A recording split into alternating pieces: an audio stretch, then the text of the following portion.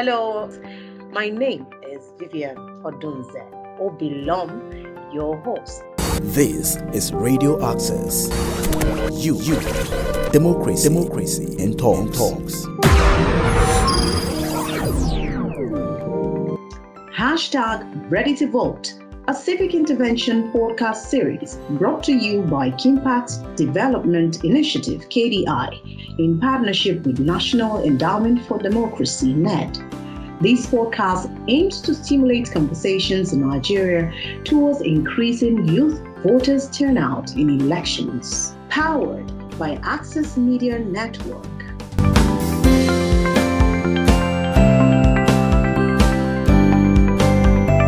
Welcome to another episode of the hashtag Ready to Vote podcast series. As you know, it's an intervention program put together by Kimpact Development Initiative, KDI, to encourage more voter participation in the forthcoming elections of Ekiti and Osun states. It's good to know you're there to listen. It's good to know you're there to listen to the discussion of the day. And of course, we hope you participate by sharing your thoughts with us using our social media handles at KDI Nigeria for Facebook, and for Twitter, it's at KDI_NG, all lowercase. Looking forward to having you. Well, a lot has happened in the past days within the states. Looking at the Ekiti primaries, which went well within the PDP, but is in contention within the APC, the defection saga, and what have you.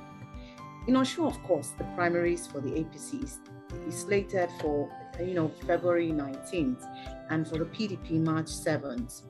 And for us at KDI, we're looking at how and exercise their civic right, which is participating in the voting process of the elections that would be coming up in a few months' time. Well, it's another time to have a discussion around what is happening within the state, and I'm not going to be doing that alone. Today, I have another guest.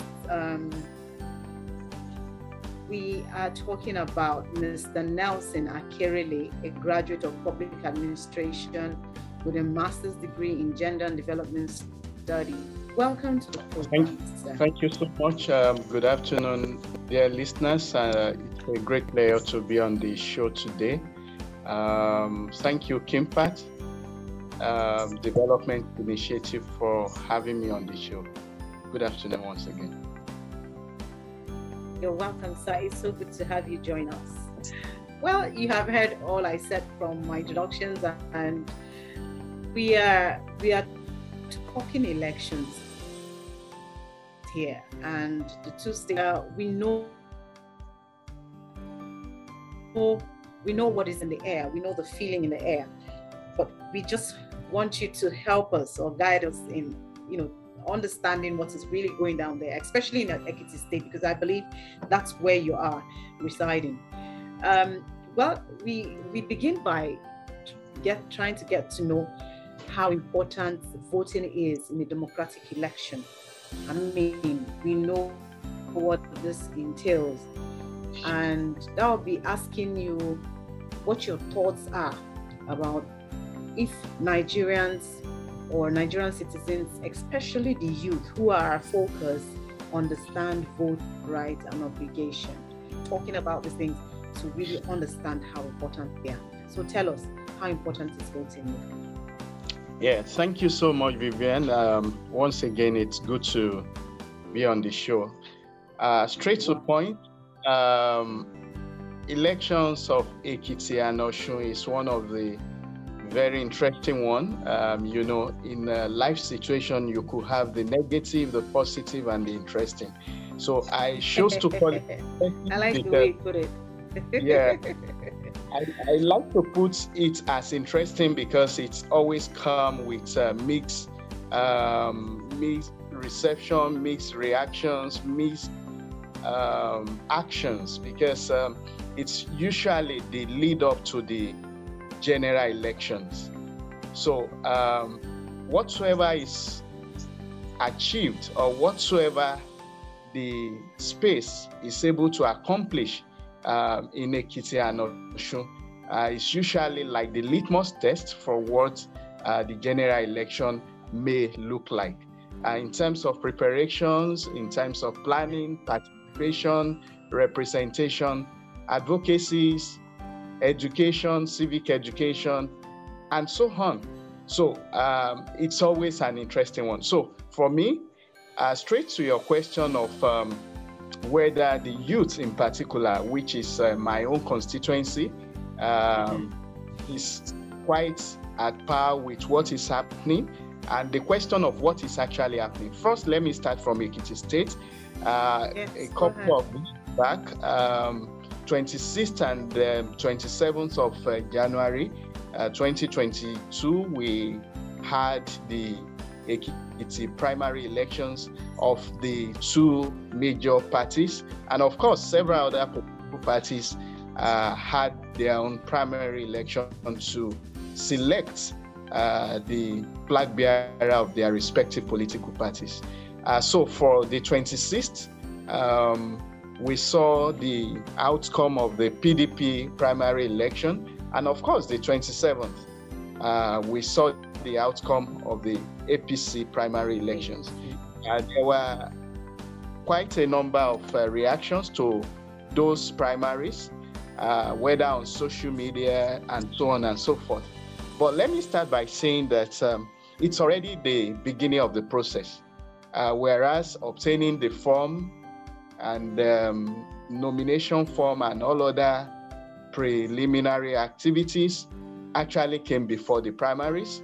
For example, let me state here, because all of these things has to do with youth.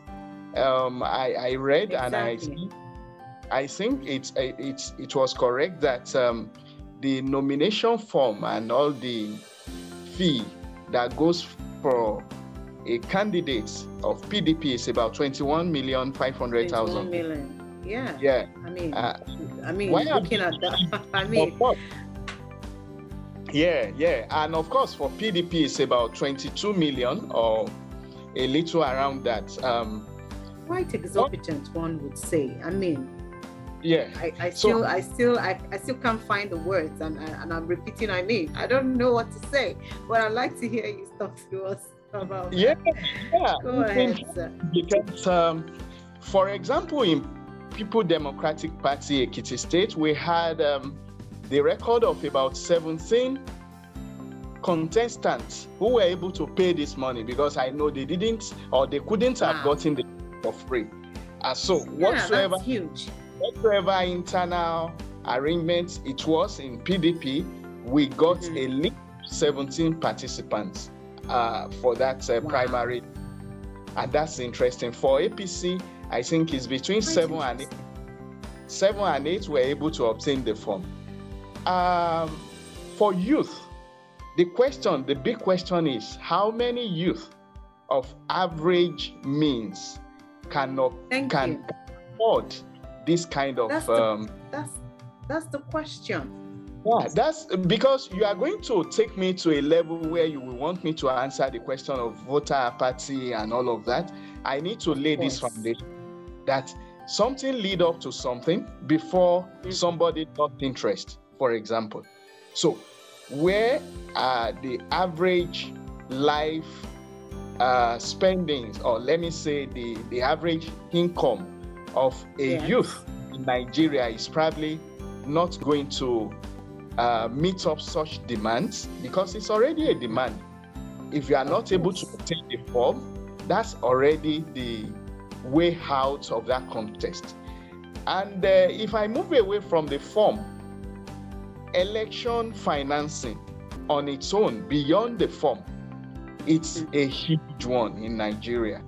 And so you have such kind of threshold that an average youth may not be able to afford. Beyond that, you want to start talking about the necessary obligation to get yourself in the face of the people.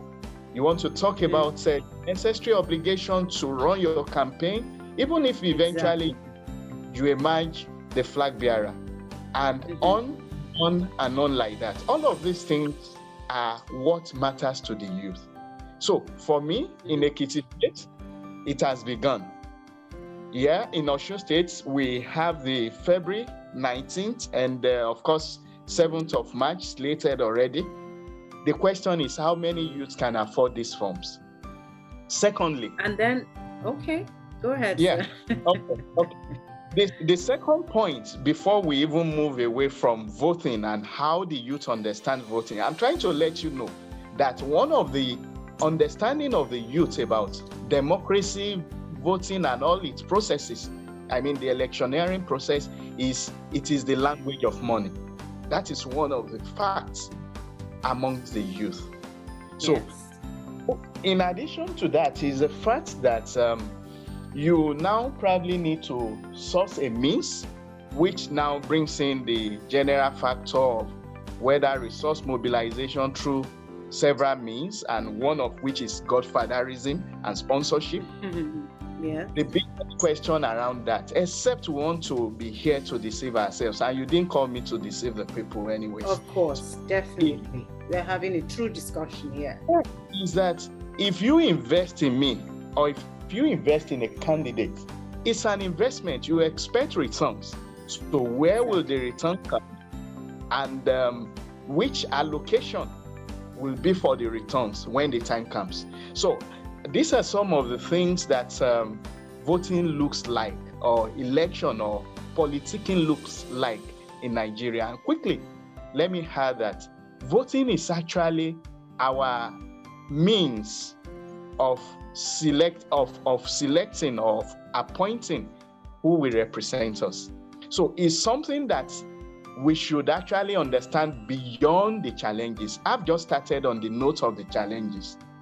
Yes. Monetizing politics is a challenge in Nigeria. But let me quickly say that youth do not, or probably do not 100% understand what voting, what politicking, and what democracy, what their role is in the democratization of a country like Nigeria. So voting, voting is for you to engage in the decision of who is to represent you. Another important thing is that voting suggests to me that you are actually patriotic. In the introduction, you did mention it's our right, it's an obligation, but it's the law that persecutes someone who does not vote, for example. So if you really want to be patriotic and you really want to fight your right, you should vote. And another thing is this. Exactly. Whether you vote or you do not vote, you will eventually have some people decide your fate, so long you are a citizen of Nigeria. So it's like when I was in the university, there is a course we took on management. One of the definitions that stood out for me about decision making is that decision or indecision is actually a decision. How do I mean? If you decide not to decide, you have actually decided. Yeah. So because of that, you're not voting. You have decided. You have given a leverage or a platform for somebody to decide, but for you. And whatsoever is the outcome will have strong and absolute impact on you, so long you are still a citizen of that particular society. So for me, I think we, the youth, we have not yet understood what voting is or what our role is in the democracy that we are talking about, that is a bit over 20 years old already in Nigeria now. Okay, if you don't mind me coming in there, from what you have just run us through some interesting points, which I feel it's important we touch on a few of them. Or basically two oils of the main points you've raised. One is the exorbitant fee mapped out for just form buying, and it's crazy. It's and like you rightly pointed out, how many youths can afford this? And that begs the question of, could it be deliberate? Is it something, because people there's this notion that we are being, we are being cut off from this thing. We are being marginalized. We are being, we're not allowed access. So could this also be a deliberate attempt? That's a question to be answered, and I don't know. And then another point is, yes, you have just raised this very salient point, which is whether whatever it is, if you're not making a decision, you have already decided. If you're deciding to vote, you have also made a decision. So the point now is, going by what you said about the youth not really having the full knowledge of what their rights are in terms of votes, in terms of the democratic system or whatever. How do you now, or what would be your suggestion or your advice in ways this should be made known to them, or help them understand what it really means? I know that's what, of course, we are doing here, as we try to help them see and open their minds and reason to see the importance. I'd like to also hear your view on this. So, thank you so much. I think it's a yes and no. The question of, is it a deliberate action to marginalize the youth? It's a yes and no. Yes, because who are those at the helm of affairs of these respective political parties making the decision of how much a firm goes for? Who are those? They are probably the well-to-do in the society, the big guys. I mean, probably less than 20% composition will be youth. So yes, if I am not there, like it is in programming, there is nothing without us. I mean, there is nothing for us without us. So if you really want something from me, you need to allow me to be there. Yes. It's more like you can't shave my hair in my absence, so I have to be there for you to shave my hair. It's a good Yoruba adage, but nowadays we tell you there are many things that can happen, but that's in your absence. Yeah. That's on the lighter note. But the truth is this: the people deciding some of these factors and indicators of who to come and who not to come, they are also the people running the system, and a very infinitesimal percentage is youth. And so I want to say, yes, it is what they think they can afford that they put up. They probably are not putting into consideration what the youth can afford. So until youth now begin, and that quickly lead up to the question of how then do we remedy some of this apathy and behavioral issues and so on and so forth, until the youth starts engaging in partisan politicking. I mean, practice partisan politics. Be there, participate at all levels, both at the world level, local government, state, national. The youth will have to be part. The youth will have to be part of the executive, the structure of political parties. And of course, so poor, I won't say it's saddening, but let me say it's a bit poor that some of the youth representatives, and by the way, some of the youth representatives may want to fudge their age, they may be 50, and they tell you they are 35. That's funny. but again, some of the youth representatives... Do we call that a phenomenon now? In Nigeria. It happens. And funnily, the other day I was seeing a poster, maybe it was a caricature or it was just to make fun of it.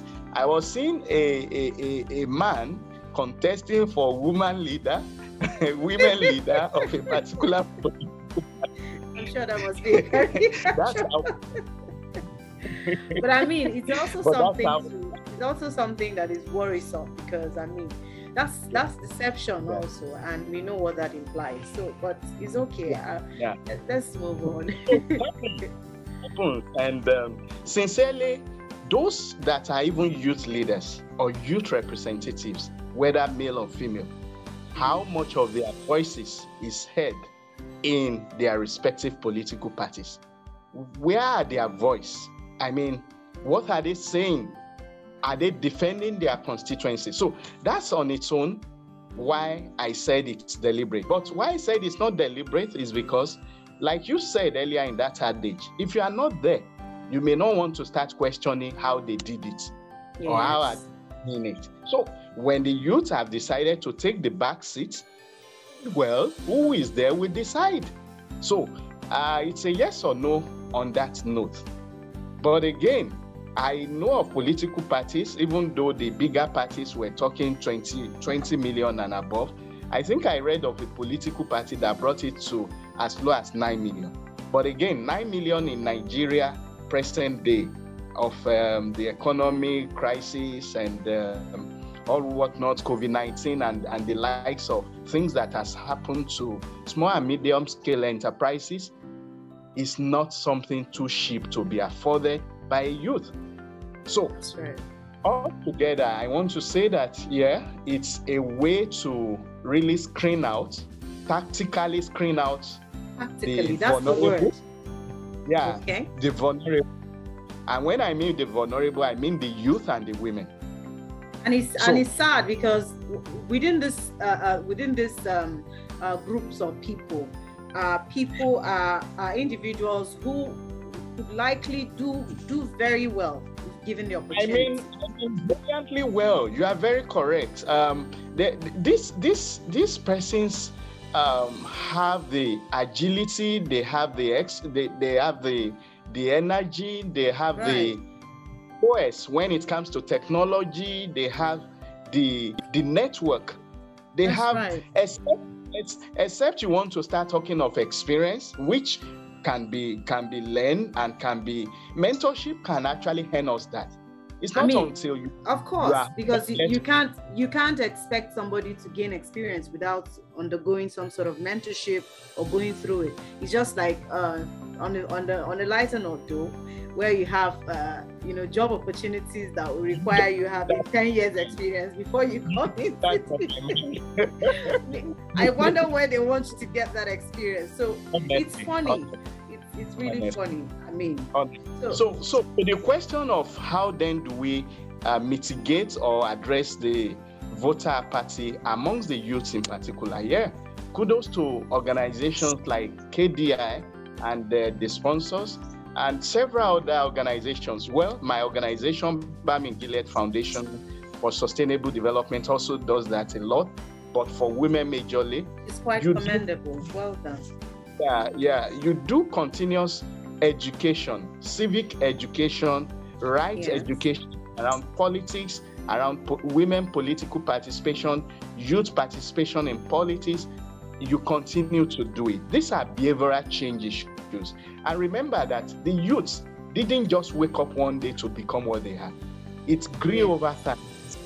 The corruption, I think this will quickly lead me, because I know we probably will get there, to a question of why political apathy. Illiteracy is one. So if you want to address illiteracy, you try to bring in education to make such individual literate. And I'm not talking about the education obtainable in the four walls of the university. Of the university, and we don't need to go to the class to get this education, do we? Yeah, correct. Absolutely. So I'm talking about peer-to-peer learning. I'm talking about outreaches. I'm talking about group learning, group education. I'm talking about even compound meetings, as low as compound meetings that can now reorienting the people of. I did admitted that youth probably did not know the power in voting. That's why they have left it. And leaving it does not make any change. So if we start with education, which is what KDI is doing, and again, commendation to KDI, because education is now beyond, like I said, the four walls of the schools. Right. It is also beyond the traditional education of holding chalks and markers. You have to go technological. You have to. The youth are so busy because you challenge them that they don't have experience, so they go everywhere trying to search for experience. So you have to devise means rightly channeled. Yeah, you have to devise such means as this technologically inclined means of getting the messages across to them. So when you are just doing rally or you are just making some education in your Oba's Palace, how many just on the peripheral, like we see these days happening? It's like something that we need to start looking at in the development sector is something I call minimum prevention package. So it's actually a package, but it has to have like minimum of maybe 3 or 4 interventions before you tell me you have reached the youth. Exactly. You get to reach them via the social media. You get to take it on their tablets. You know, their tablets is more like their friends now, since the communal system of living is fading off. So you get messages to their tablet. You also try to target their peer meetings, maybe in the university, in the squares. You target that. Then, of course, radio, TV sometimes, and of course, that edutainment. What I mean by edutainment is education plus entertainment. Entertainment, yes, I get it. Yeah, it works a lot. It works a lot. Trust me, it does. Productions and the likes are some of the things that will bring about this education. Then again, I don't want to stop, even if it is the one more thing you will ask me to stop over. Yeah. All right, let me just come in there, right? Let me come in there. Obviously, Mr. Nelson, you have got it so loaded in, and you're ready to point out. But let's yes, it's important. You've made very salient points, and we cannot but continue to talk about this. There is no too much talk about it. We will continue, like you have said, we'll continue educating the people. We have to continue letting them know how this could impact their lives. And of course, for the youth, you out there listening to us, you don't have to sit on the sidewalk. Like Mr. Nelson rightly said, you sit at the back chair or back seat. It's no more the time. You have to come to the front seat and take your position, and that's what we are talking about. That's why we're having these mini talks. That's why these conversations are important, so that we know what our rights are, we know and exercise them correctly. Well, let's move away, Mr. Nelson. Let's move away from from the voters and the party leaders or what have you. Let's come down to the government now. They're talking about the government. I mean, the bodies saddled with the responsibility of making sure elections take place in the country, and that's talking about INEC. A lot of expectations about, on the part of the INEC. But I just want to ask you the question: do you think that INEC is meeting up with its deliverables as far as their mandates for these elections are concerned? Because we're looking at awareness creation, timely distribution of the PVCs. Because I keep saying it, there cannot be elections without PVCs. People cannot come out and vote without PVCs. So, and we know how important this is. INEC is there to make sure this,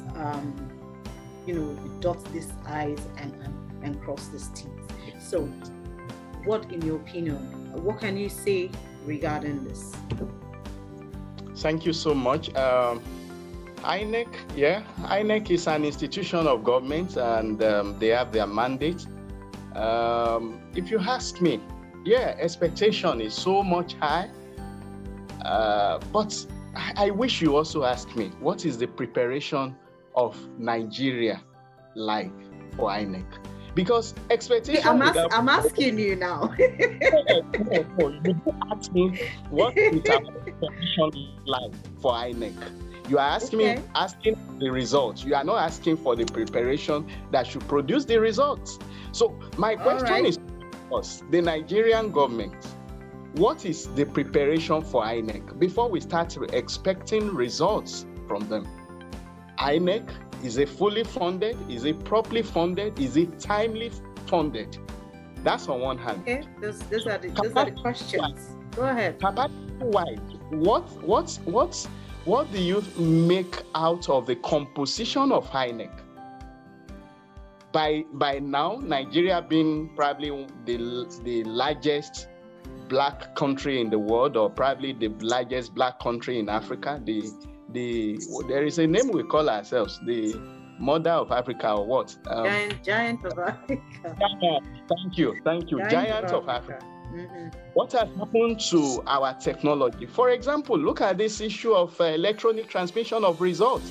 At this age, after more than 20 years of consistently practicing is a particular thing, and you are saying we cannot, but we've been doing it on other things. Yeah. So the question of how have we helped the preparation of INEC should come first.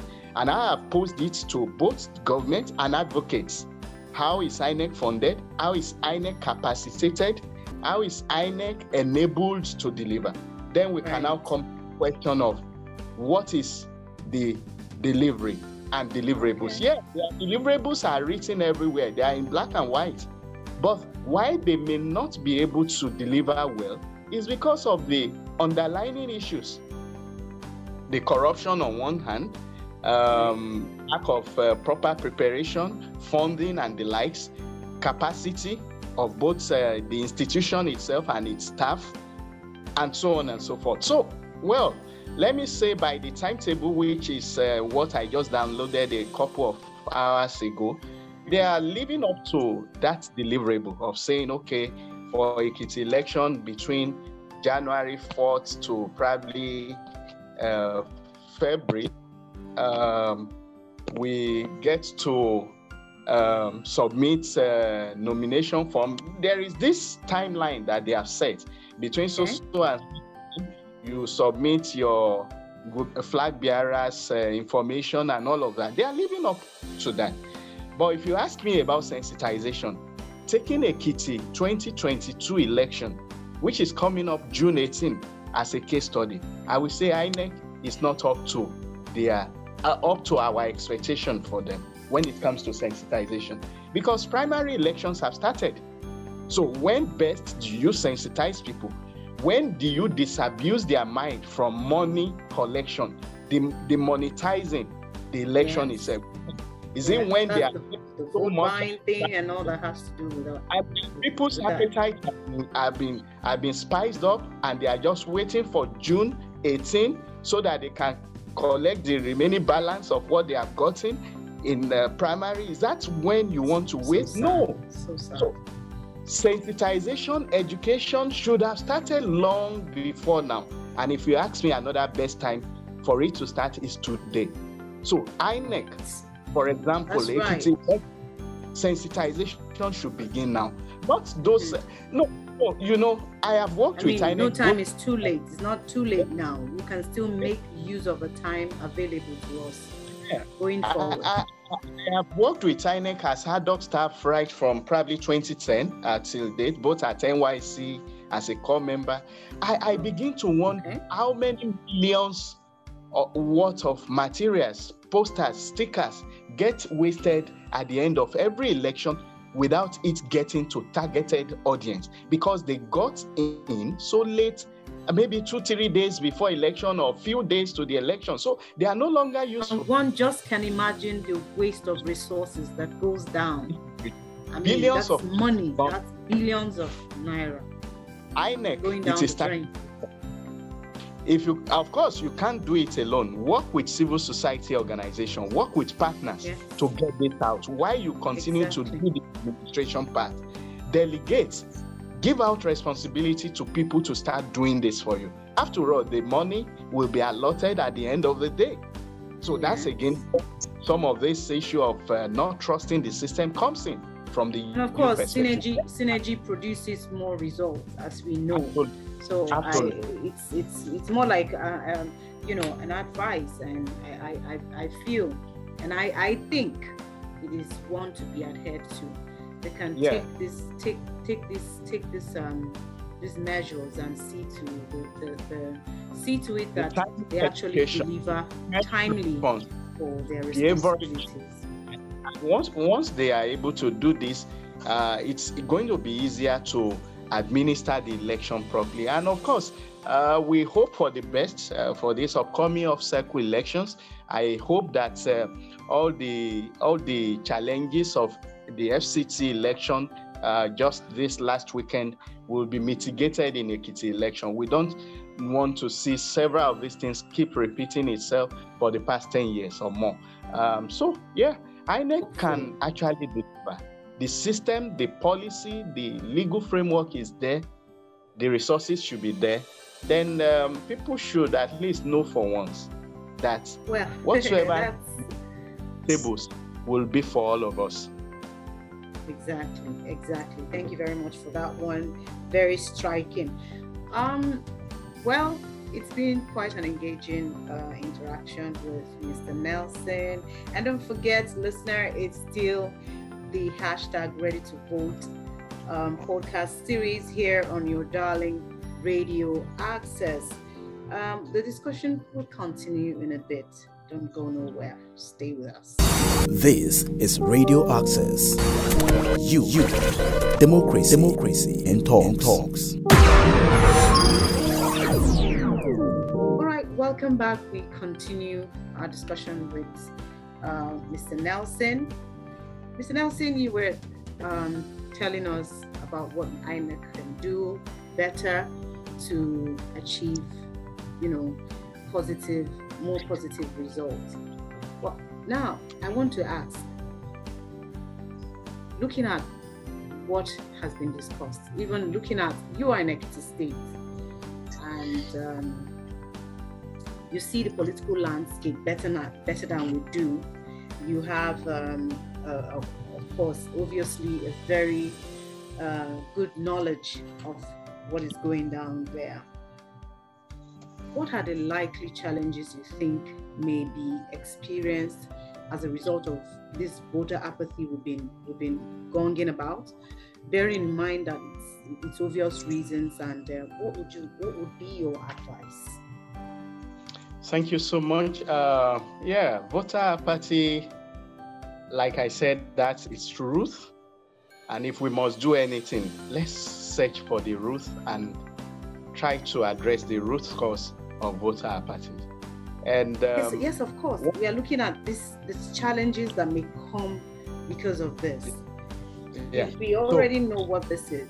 So okay. You are knowledgeable in this. You know what is going down there, over there. So just share with us what you think these challenges may be, and let's see how we can likely avert these challenges. All right. So one of the major challenge that I foresee, even though I am an advocate of segmenting or disaggregating information. So challenges for youth might not be the exact challenge for women. So let me talk about youth, and I will attempt one or two information about the women. For the youth, I know that one of the baits, because of the institutionalized poverty that is currently in the country, one of the baits will be money. So, despite seen in the past, despite all the policies, and I am foreseeing that monetization of this election may eventually cause voter apathy.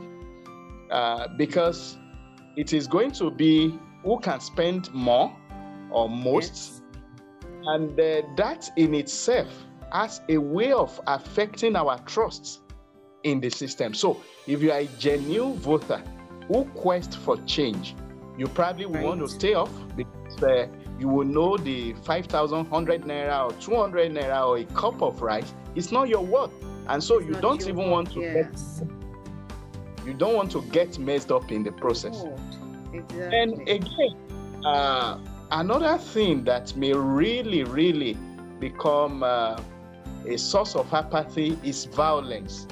Violence in the political process itself. So whether it is the political activists versus their opponents, or whether it is just an onlooker or a bypasser that is going to be affected.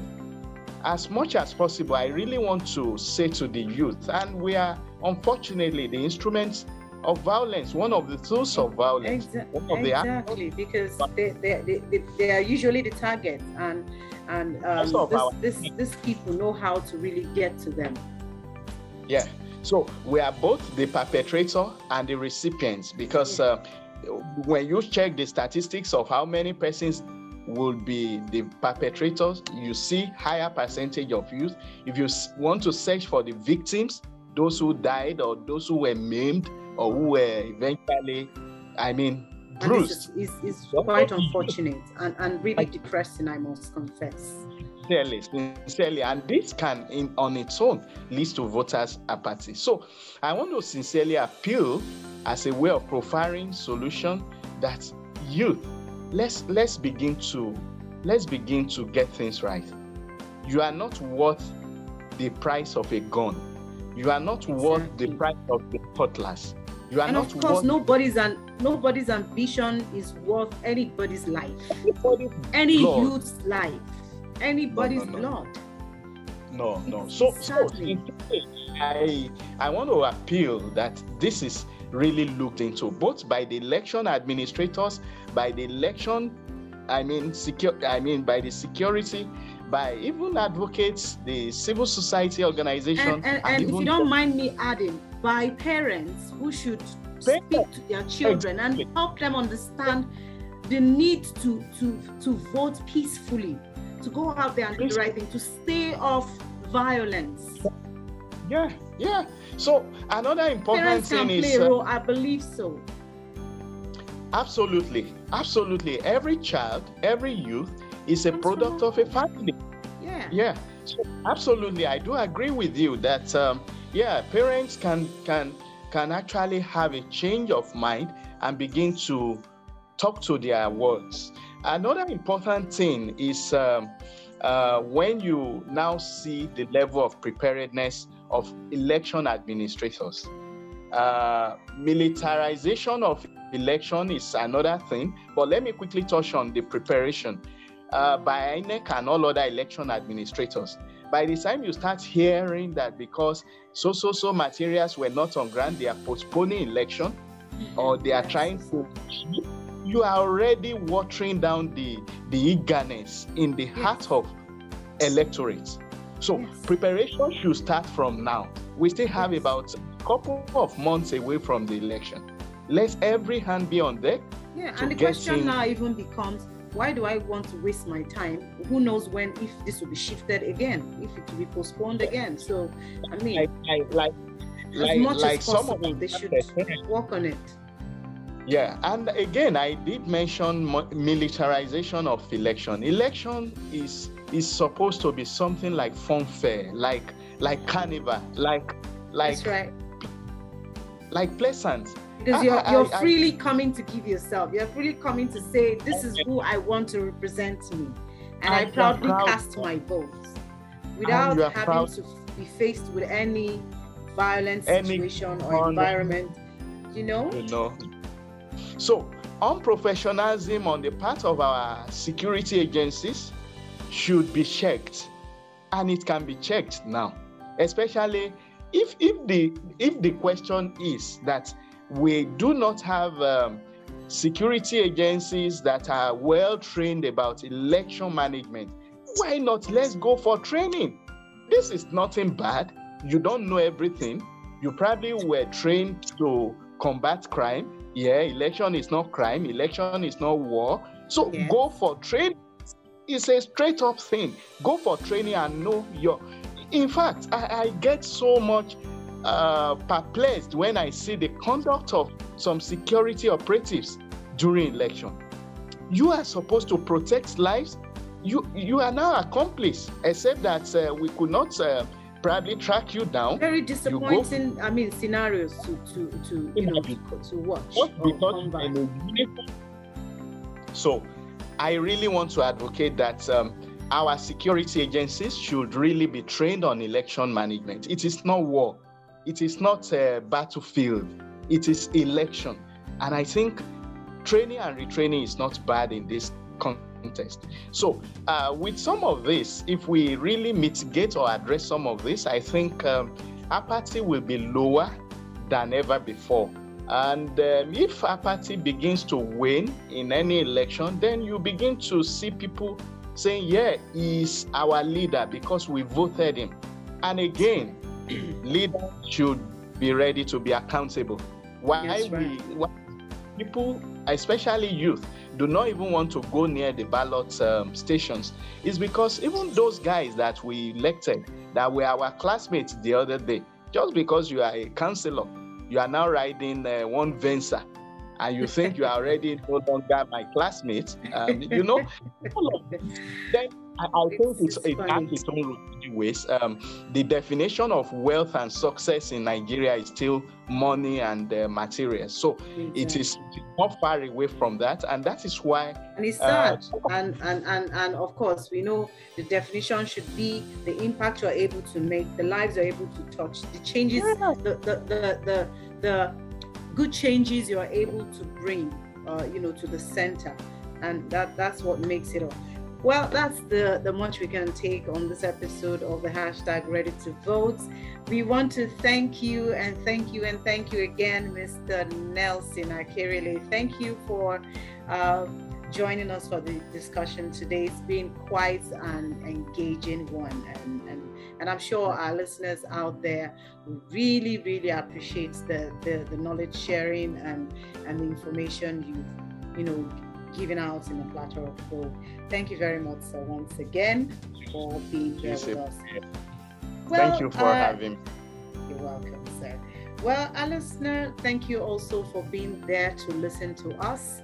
We hope to bring you more engaging topics or more engaging conversations in the next episode. And don't forget, you can also be part of this conversation.